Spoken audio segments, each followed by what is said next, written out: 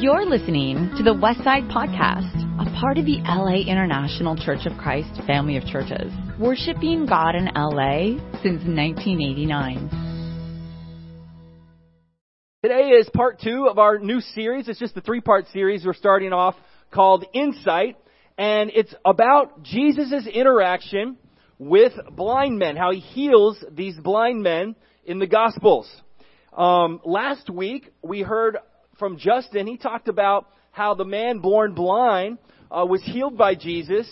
And his point was sometimes faith needs to just be simple. And the blind man simply said, after he had been healed, he said, "I was blind and now I see." And so today, I'm going to take it a little bit of a different direction, and we're going to study another example of one of the blind men who's healed. And in this example, you're going to see this is the one miracle where the blind man actually gets healed in 2 stages. And what that brought to my mind is the difference between something simple and complex. And we know in Ecclesiastes, it says that there is a time for everything. So I believe there's a time for things to be simple, and there's a time for things to be complex. And I'll give you an example from my own life. When I took Carrie on our first date many, many years ago, I had graduated from college maybe a year earlier. And like many of you college students that are reading a lot of books, you're adding to your vocabulary. And you like to use those big college words at times, right? I know for me, I'll just confess, I liked trying to sound smart. Okay, that was just me. That was my arrogance, my pride. As a college guy, I realized, okay, I'm actually as smart as a lot of people older than me. Cool, I'm going to use some big words. Sadly, I brought that into some of my casual relationships, right, in my friendship with Carrie, and I thought I would impress her. So I was getting to know her in the car, and I said, "So, what do you like to do to recreate?" And she looks at me and goes, "Do you mean what I like to do to have fun?" I go, "Yeah." And she was laughing at me, and so were the other people in the car with us, the other double date. They're like, "Recreate? Who asks who likes to recreate?" I'm like, okay. What do you like to do to have? I realized, okay, I need to be a little more simple, right? I need a little more tuned in. But then she starts to share with me, what she likes to do. And she shared a number of sports, things she likes to do. And she said, "I love music. I like to sing." I was like, "Can you sing?" She said, "Oh, yeah, I can sing a little bit." I was like, "Oh, great. Sing me a song." I figured if she likes to sing, she can sing. I want to hear her. So sing me a song right now. We're driving in the car. She's like, "No, I'm not going to sing for you right now." It's our first date ever. And, she's like, "No." I was like, I was sure she would sing for me. I was like, I'm persuasive. I'm Steve Lounsbury, persuasive salesman. I'm gonna get her to. And I just was like, I'm gonna talk her into it. But she wasn't having it. She wasn't going to sing for me in the car on the first date. And I stepped back and I go, okay, things are a little more complex than I thought. Now, that being said, she wasn't going to put herself out there like that. It wasn't kind of how she was made to sing in that regard. But she is a great singer, and happily, months later, on my birthday, she did sing me a song, just between her and I. So that was awesome, and I appreciated her for that. But what I took away from this is that sometimes things are simple, and sometimes things are complex. And there's a time and place for each of those things. And today, as we study the story of the blind man, I want you to see that. And I think today is really going to be an opportunity for us to think about our own spiritual growth. And spiritual growth has many layers involved in it. So let's begin reading the story of the blind man in Bethsaida. And it's in Mark chapter 8, verse 22, and I hope you can see it on the screen. But we're going to begin to read there. If you have your Bible handy, and by the way, if you have our Westside Church app, all the notes are in there. All right, all the notes on our Westside Church app, and the whole sermon is in there. But if you don't have, next time you come, you can make sure you download the Westside Church app, and we'll actually have QR codes for you to do that next time you get here, so it makes it easier to follow. Hopefully you can see on the screen. Verse 22 says, "They came to Bethsaida. Some people brought a blind man to him and begged him to touch him. He took the blind man by the hand and led him out of the village. And when he had put saliva," in the NIV it says when he'd spit on his eyes, "and laid his hands on him, he asked him, 'Can you see anything?'" I'm reading from the New Revised Standard Version. "And the man looked up and said, 'I can see people, but they look like trees walking. Then Jesus laid his hands on his eyes again, and he looked intently, and his sight was restored, and he saw everything clearly. Then he sent him away to his home, saying, "Do not even go into the village." So they come to this town of Bethsaida, and this is after, in the chapter 8, we're going to look at a little bit of it earlier in a moment here in the sermon, but he had just fed 4,000. He had just gone across the lake in a boat, and he had just refuted some Pharisees, and then he challenged his own apostles to really have eyes to see and ears to hear. And so this story of the blind man is not just a miracle story in and of itself, but it's what's known as an acted out parable, because there's meaning behind the meaning. And many of the scriptures are that way. When we see the healing, we're just blown away. But Jesus intended to teach his apostles something from how the healing occurred. And he intends to teach you something as you dig deep into what was his intention on healing him in two different ways. Now, as you look at the passage, the town of Bethsaida means fisherman's village. And Andrew and Philip and Peter were from that village. And so, a good place to find disciples. He thought, I'm going to go to a fisherman's village because he's making fishers of men. But he brings them on back to that village to give them this example of healing. And I like how it says, they brought to him a man and they begged Jesus to touch him, right? They brought him to Jesus. They wanted Jesus to bless him, yes, and maybe they hoped he could heal them. And I think that's a good calling for all of us. The more we can bring close to Jesus, the better. If we can get people to touch and connect with Jesus, good things are going to happen. So I want to commend all of you out here at worship today in person. We're doing it safely. I hope that you can touch and connect with Jesus this morning. And if you're at home watching, we hope the same for you. Jesus is here. He is among us. Where two or more are gathered in his name, he says, I am with you. You know, he says when he was about to heal the guy, it says he led him by the hand out of the village. And that's an interesting thing. I'm not sure exactly what he was thinking, but I could take the parallel of sometimes you do got to get out of your normal, comfortable environment to see things clearly. I know last year I went away for a 2-day fasting and prayer time up in the hills of Santa Barbara and just got away from things so I could get clarity, and it really helped me. Clarity on spiritual issues. Clarity about how to love my wife the right way. Clarity about how to be a pastor, a leader, a church servant. We need that sometimes, amen?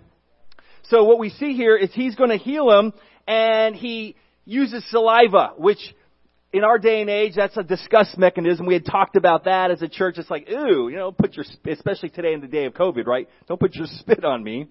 Actually, in that day, saliva was seen maybe as a healing salve for eyes.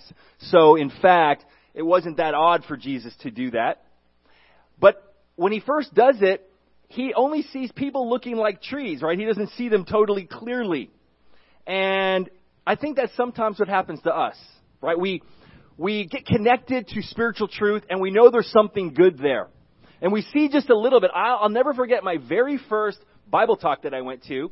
It was down in Manhattan Beach. My neighbor had invited me out to a Bible talk. I said, all right, I'll go. And they talked about change. And all these people started opening up about their life, and I wasn't used to that much honesty. I was like, wow. And they started talking about Jesus and how he welcomed little children and how you got to change. You got to get innocent and have the eyes to see like a child. And I didn't exactly understand what they were saying, but I knew something was good in that Bible talk, right? I knew I had connected to something good. And then, of course, I began to study the Bible more at length. You know, God has a plan to change the world. And he wants people to draw near to him to see the truth. But it takes time for many people. And everyone is on their own journey. This blind man, he saw trees walking around, he thought, or people that look like trees. He didn't see it clearly. A lot of you, there's things in your life that you know there's good there. There's something that God's trying to tell you, but you don't see it completely clearly. You are going through your stages of understanding. Of course, the second touch by Jesus gives him total clarity. And the actual adverb in Greek means to see clearly and at a distance. Like he could see what's going on right in front of him, and he could see what's going on in the future. And that's the kind of clarity I think we all want in our understanding of God, that He's got a plan for your life. But you're going to need to go through these stages of growth, stages of understanding. Spiritual understanding is crucial. Spiritual clarity is needed for all things in life. Physical training is of some value, but godliness has value for both this life and the life to come. So I want to commend you for being here to work on your spiritual life. And I want to begin to ask you, what stage are you in? I'm going to talk about 2 stages of spiritual understanding. And I believe we can cycle between those 2 stages. But certainly stage 1 does come first. All right, stage 1 is the idea of who Jesus is. Who exactly is this guy, Jesus? And we, sitting here today, I hope most of you understand, Jesus really has proven to the world He's God incarnate, right? He's the one that's come to reveal hope and give us security and direction. I know for me, Jesus is my security. I can easily be distracted by many things. I can be drawn to things that are not spiritual too easily. And I remember as a young man, when I wasn't clear on who He was, I was seeking for fulfillment by chasing after many ambitions of this world. And I could go from one thing to the next so easily. And there was an abiding anxiety inside of me, an anxiousness of what's life really about? Have I found the answer? When I began to understand Jesus, that anxiety subsided because I had security. I had clarity. And so stage 1 of understanding is really understanding who is Jesus, right? Who exactly Jesus is important. And the apostles themselves who were hanging out with Jesus, they didn't even themselves understand it exactly. So we have to look right before He heals the blind man, which was designed to help the apostles understand that they needed to go through stages of understanding. He had been on a boat with them just before this. And I want to read that passage to you as well. And that's in verse 14 of the same chapter. So again, that should be on the screen for you. But Mark 8, verse 14, and I want to set the tone here. He had just fed 4,000 people with 7 loaves of bread. And then the Pharisees had come asking him, hey, show us a sign that you're the Son of God. Show us a sign that you really are who you say you are. And he's like, nah, I'm not going to do it. I'm getting into the boat and I'm leaving. Then he gets on the boat and it says, now the disciples had forgotten to bring any bread, and they had only 1 loaf with them in the boat. And he cautioned them, saying, watch out. Beware of the yeast of the Pharisees and the yeast of Herod. They said to one another, it is because we have no bread? And becoming aware of it, Jesus said to them, why are you talking about having no bread? Do you still not perceive or understand? Are your hearts hardened? Do you have eyes and fail to see? Do you have ears and fail to hear? And do you not remember when I broke the 5 loaves for the 5,000? How many baskets full of pieces did you collect? They said 12. And the 7 for the 4,000. How many baskets full of broken pieces did you collect? And they said to him, 7. Then he said to them, do you not yet understand? So here's the apostles in the boat. And they brought out 1 loaf of bread. Mark puts that in the context here. He says, okay, they had 1 loaf of bread. And then Jesus says, hey, watch out for the yeast of the Pharisees and Herod. Because he's thinking spiritual. And what he's talking about with yeast is, a little bit of yeast works through a whole batch of dough so that it can be used. And a lot of times the Jews, when they would make a loaf of bread, before they baked it, they'd take just a little piece of, boy, I hope this thing holds on. They'd take a little piece of the bread, or of the dough, and they would hold on to it, and then they would put it in the new dough so that the yeast in the old dough would spread through the new dough. And that's how they continue to make loaves of bread. And so they were thinking, well, maybe it's because we didn't bring any of that bread, that yeast, that loaf. And he's like, I'm not talking about that. By the way, you already have one loaf, and I used, 7 to feed 4,000. I can make one enough to feed us 12, right, or 13 with him included. And yet they were off track. They weren't thinking clearly. They weren't aware of really who Jesus was. They had gotten sidetracked, and I think it's easy for us to get sidetracked as well.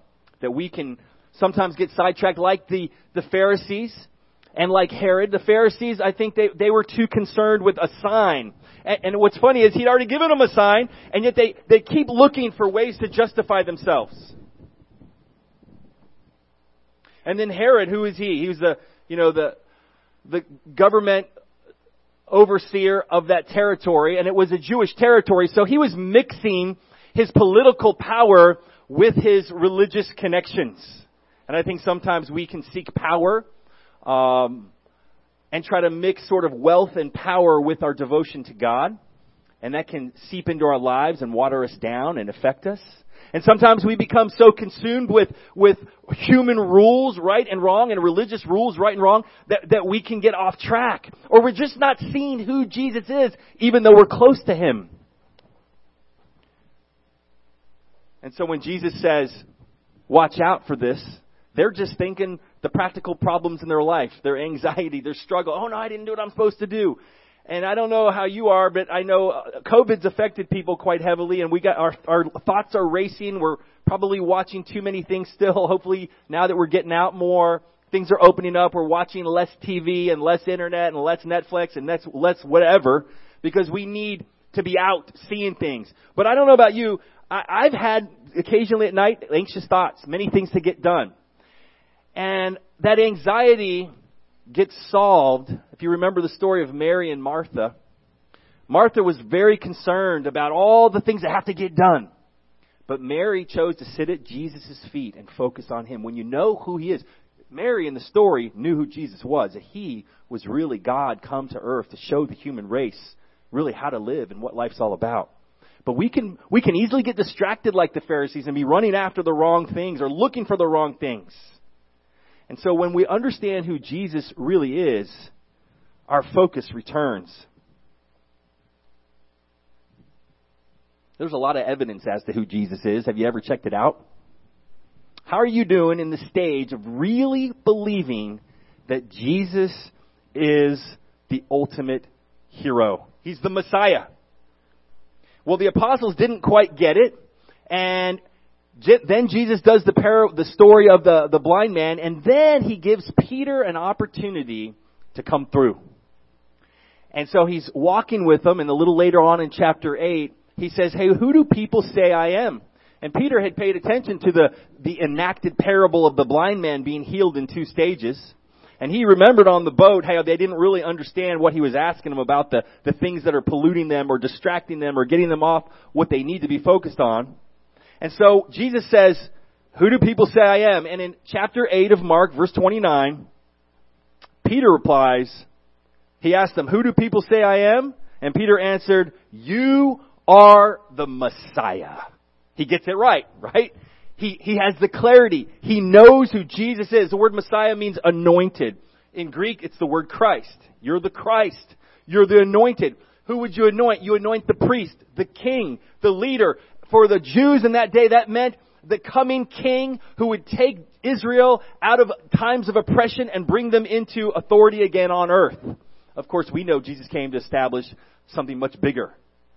A kingdom that would be for all nations, for all time, because it's a spiritual kingdom. But this morning, how you doing really knowing who Jesus is and what He's capable of? I mean, the apostles had forgotten the word about bread. He could easily solve that problem. When you know what He can do, He can solve the problems in your life. And your anxiety will dissipate. And I know for me, when I feel those things, I like to go to the book of John. When I read the book of John, it's written, the gospel writer says the book of John helps you to just have faith in who Jesus is. And so I like reading that. It helps me. It's a salve for my spiritual eyes to help me refocus where I'm at. What about you? Do you know who Jesus really is and what He can do in your life? That's stage 1. Stage 2 is, what does it mean to follow Jesus? And that's a little more difficult. We all, and across the globe, need to understand who Jesus is. And He wants His apostles to know it, and of course He's going to commission them to tell the world and reveal the world. And interestingly, God's all about this mission. Guess what the number 1 published and distributed book is in the history of humanity? The Bible. And not just barely, by like 1 billion times every other book in history. Well, because God's interested in making sure we know who He is, and He reveals that through His Son. But see, knowing who Jesus is just stage 1. Stage 2 of spiritual understanding is understanding what it means to actually follow Jesus, which is a whole nother ball game. So in this chapter in Mark, He had shown them, listen, you're going to go through these stages of clarity.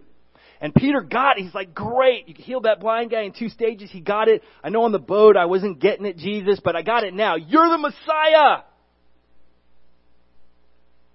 But then what happens next in that chapter? I don't know if you've ever read chapter 8, but I have it here for you. So let's look. Right, verse 31. Soon as he's done telling them that He's the Messiah, he has clarity. He knows who Jesus is. Well, then Jesus starts explaining what that means. He says, then He began to teach them that the Son of Man must undergo great suffering and be rejected by the elders, the chief priests, and the scribes, and be killed, and after 3 days rise again. He said this quite openly. And Peter took Him aside and began to rebuke Him. But turning and looking at His disciples, He rebuked Peter and said, get behind me, Satan. For you are setting your mind not on divine things, but on human things. You are not setting your mind on things of God, but things of man. Wow, what happened, Peter? I thought you had the clarity. But he understood who Jesus is. But he hadn't yet grasped what it meant to truly follow Him, which is flipping all sense of mission and purpose and power on its head.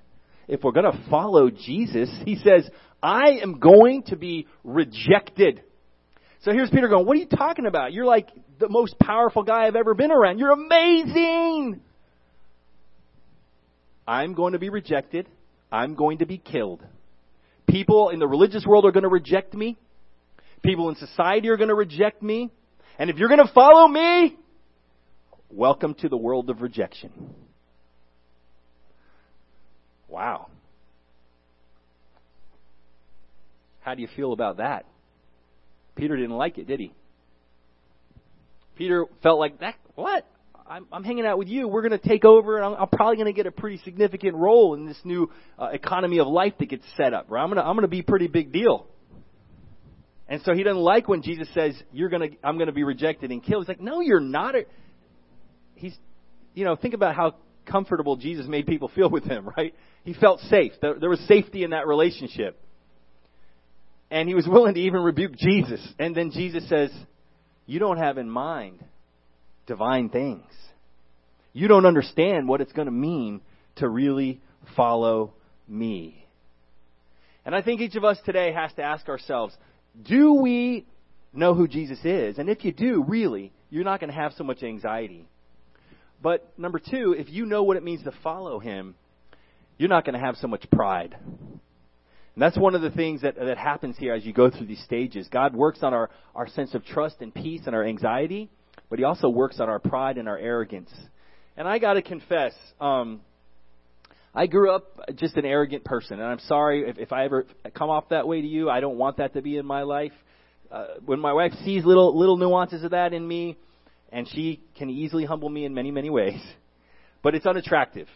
I was watching American Idol, and I hadn't watched it that much, but I was watching it recently, and I noticed that even the most talented singers, they could get voted off the show if they came across prideful. Like, America doesn't even really like pride. None of us like it. How much less does God like pride and arrogance? You got to come across humble. Even when you're massively gifted, you have to have a sense of, this is not of me, this is bigger than me. And when you come across unassuming and just real and sort of grounded, people are drawn to that. And God, He opens our eyes to the ultimate mission of our life is this incredible life of service to Jesus. And helping the world see that what success is in the eyes of the world is not success in the eyes of God. The greatest among you will be the servant of all, right? And as you read on, Jesus then basically tells them, and this is a classic verse that we've taught many times, He called the crowd to Him along with His disciples, verse 34, and said, whoever wants to be my disciple must deny themselves, take up their cross, and follow me. For whoever wants to save their life will lose it, but whoever loses their life for me and for the gospel will save it. Jesus is asking each of us to know who He is and then to really accept and understand what it means to follow Him. And it's going to be a journey of falling upward. It's going to be a journey of hitting the wall and having failure, whether it's through your own sin or through a corrupt and unjust world that we live in. You can still move upward in the spiritual world, because in God's economy of life, the greatest among you is the servant. The greatest is the least. And it takes pride and flips it upside down. Where are you at today in your journey? Do you understand who Jesus is? And do you understand what it will take to follow Him? Today we're going to take communion together. And we're going to do something a little different as we take communion, as you consider these concepts. We're going to talk about the stages of understanding. Here's what I want us to do. All right, communion, when Jesus instituted this plan, it was the idea of they were eating together, which put everybody on the same playing field. Everyone's equal at the table, at the same dinner table. Especially in that culture, it had a lot of meaning. But when you invite somebody over to eat with you, there's a sense of equality and connection and, hey, join my fellowship. And communion is designed to unify us. It's not designed simply so that we could think of what Jesus did for us individually so we can go live our individual separate life. It's designed to connect us and help us to be humble and see that we get to be a part of something bigger than ourselves, a spiritual family. And so we're going to take communion in a minute. But what I want to do is I want us to each ask this question. And before we pray for the communion, I'm going to force all of you sitting here. And if you're at home, I want to force you out of your comfort zone a little bit, because I want you to answer these questions on the screen. And we're going to take 5 minutes. And if you're at home and you're by yourself, I want to challenge you to call somebody right now, or text them. If you're here, I'm going to ask you to talk to the people, 1 or 2 people right to your left or to your right. All right? And I want you to have some conversation. If you're a husband and wife and you want to break out of the comfort zone of just the husband and wife scene, have somebody join you as a husband and wife, all right? So that, somebody near you can add to the communal spirit. Here's the question. It's on the screen. Which stage do you need more growth? In which stage of the spiritual understanding do you need more growth? Understanding who Jesus is, which helps reduce your anxiety about life and your trust, and you're focused on the incredible power and hero of who He is and His majesty. And when you know what He can do, it puts you at rest.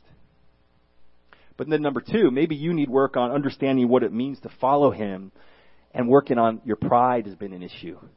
And you're achieving things for yourself, or your direction is off because you don't understand following Jesus is a journey downward into accepting our humanity and our sinfulness so that He can lift us up. So one stage helps you overcome your pride, and one stage helps you overcome your anxiety, and I think they overlap a little bit too. So let's have a discussion now. We'll go for 5 minutes, and then we'll come and I'll pray, and we'll take communion in 5 minutes. So please have a discussion. Which stage do you need more growth in?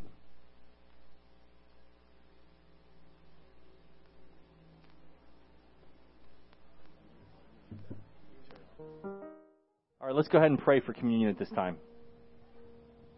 Please hold on to the easy ups if they try to fly away, please. Father in heaven, thank you so much. Jesus, we're so inspired to understand who you are. And we're more inspired to understand that you're willing to go to the cross, your death and resurrection. They mean everything to us. Thank you for your body given, and thank you for your blood shed and what it means and how it solves our anxiety and it solves our pride. And we pray we can continue to grow through the stages of spiritual understanding. Thank you for your body and blood. In Jesus' name, amen. You've just listened to the Westside Podcast. For more information about our ministry, please visit thewestsidechurch.com or laicc.net.